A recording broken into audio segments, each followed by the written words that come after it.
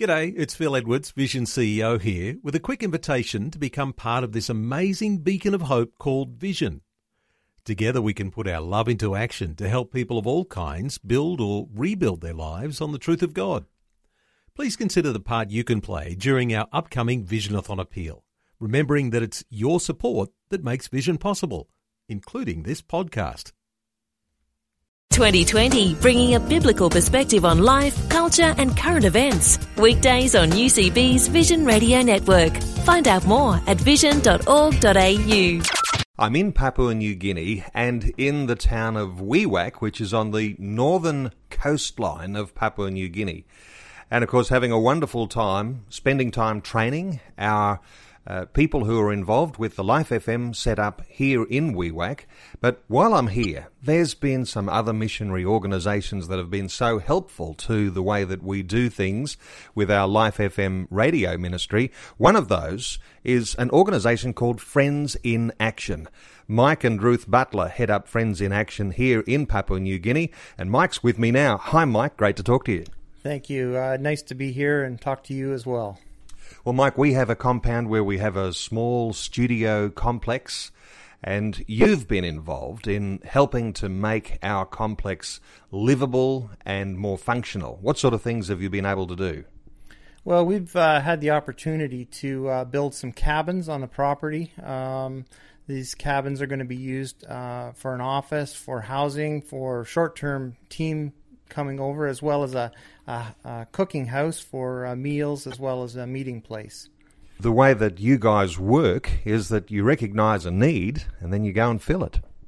Yeah, that's right. Our organization was started by some missionaries that had retired from the field and just realized that there was a huge need to have some people in the field that were more experienced in building, electrical, plumbing, mechanical repair, so that the new missionaries coming over, didn't spend all of their time trying to repair and equip themselves just to live in remote bush locations. And so that's kind of how we started, and it certainly has evolved from that.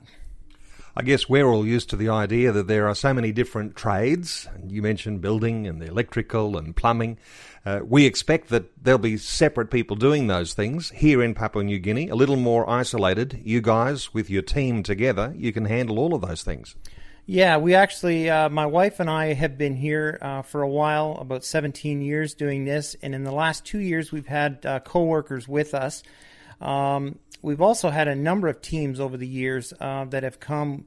We've helped build airstrips as well, and so we fully rely on teams coming over to handle these kinds of things.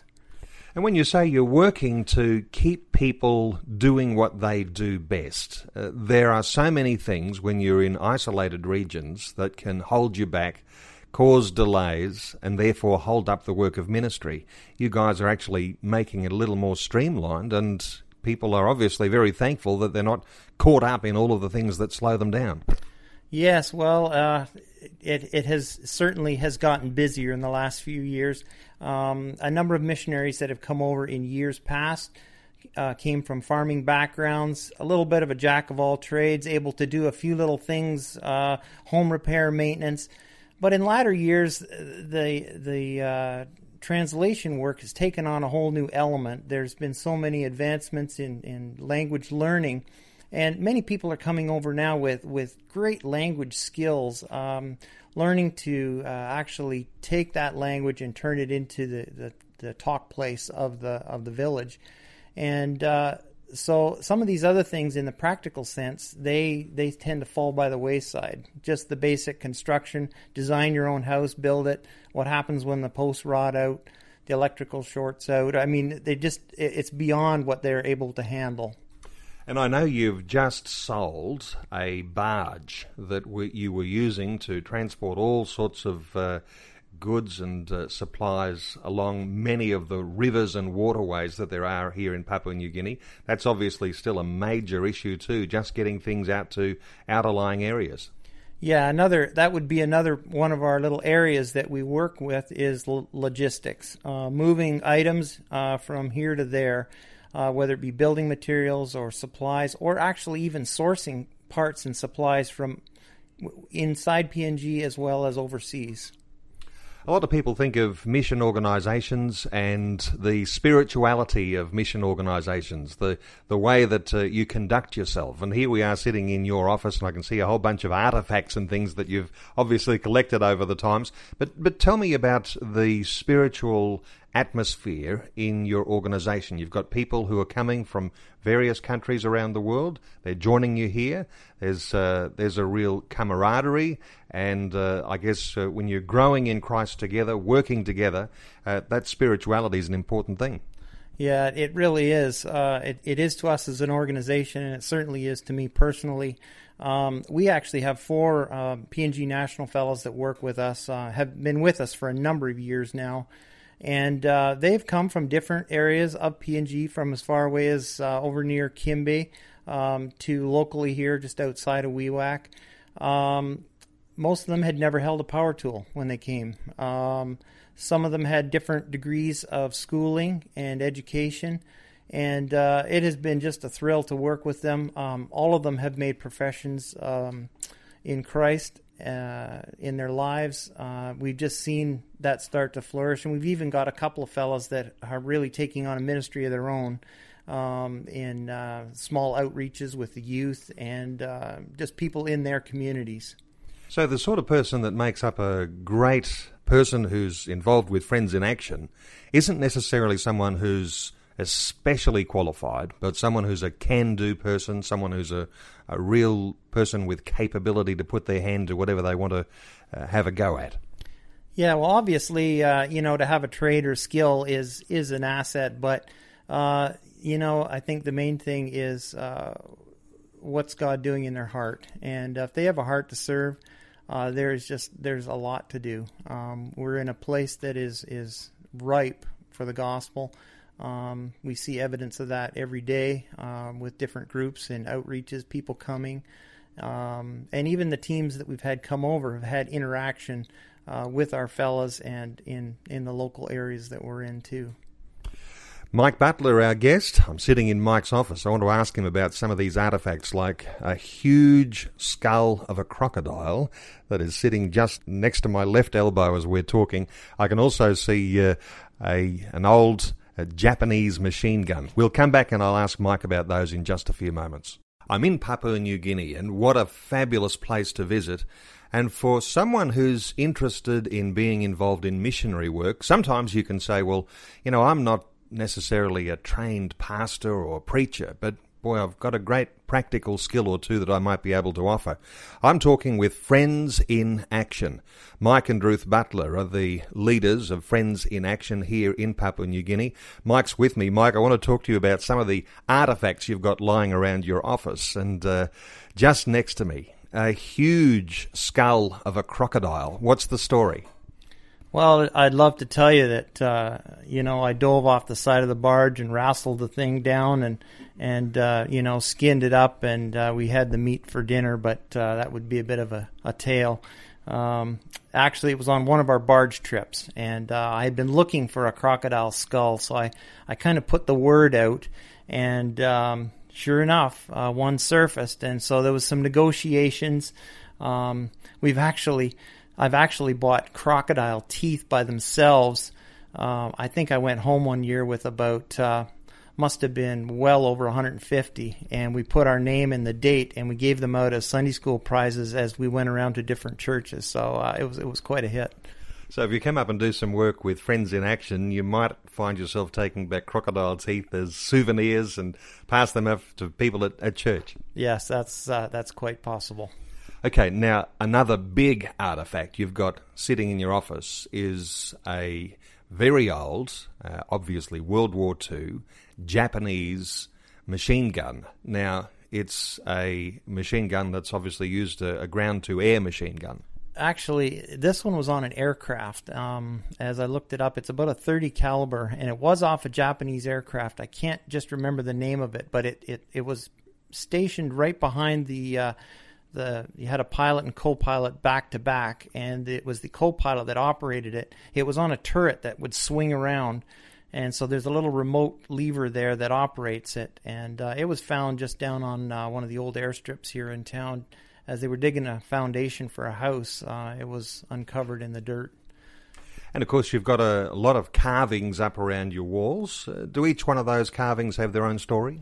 Well, most of those I've had different ones come to the gate here and sell different things. There's a few little storyboards that I have that represented some of the river travel that we have done over the years. There's some very good carvers in the Sepik, and so they put their stories on a piece of wood. Now, doing what you do in Mission, you must have given up a life back home to come here to Papua New Guinea. Is your dream fulfilled in having come here? Is it something that's less than you expected or more than you expected?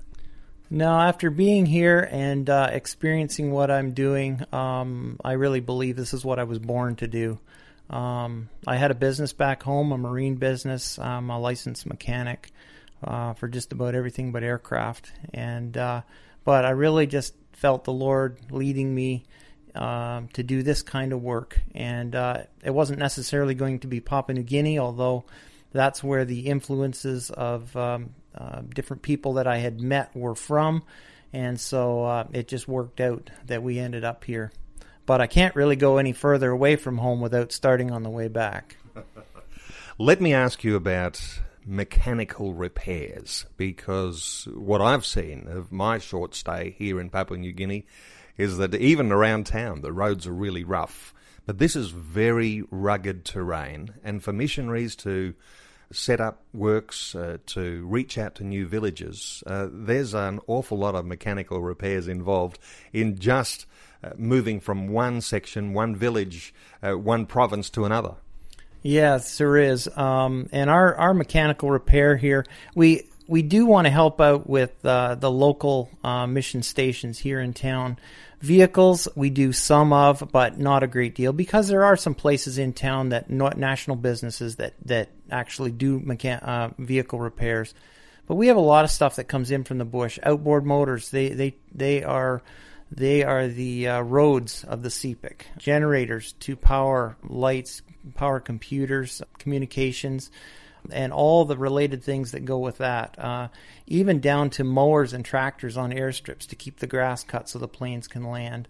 But all of these things, they've come from every part of the world. Some of them China, some of them Australia, the U.S., Canada, and so therefore the parts come from there as well. And we spend a lot of time looking up parts and ordering and shipping, and whether it be containers or even small boxes.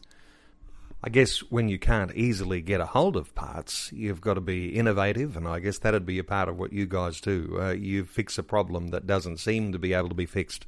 Yeah, that was probably one of the hardest things for me to come here after having my own business, and I like things to work properly, especially if it's something new. I like it to at least work properly for the first year. But when it comes to the point of a breakdown, and it's either you park it and don't use it and you go back to doing without, or you improvise, we have a lot of improvised items that are operating in PNG.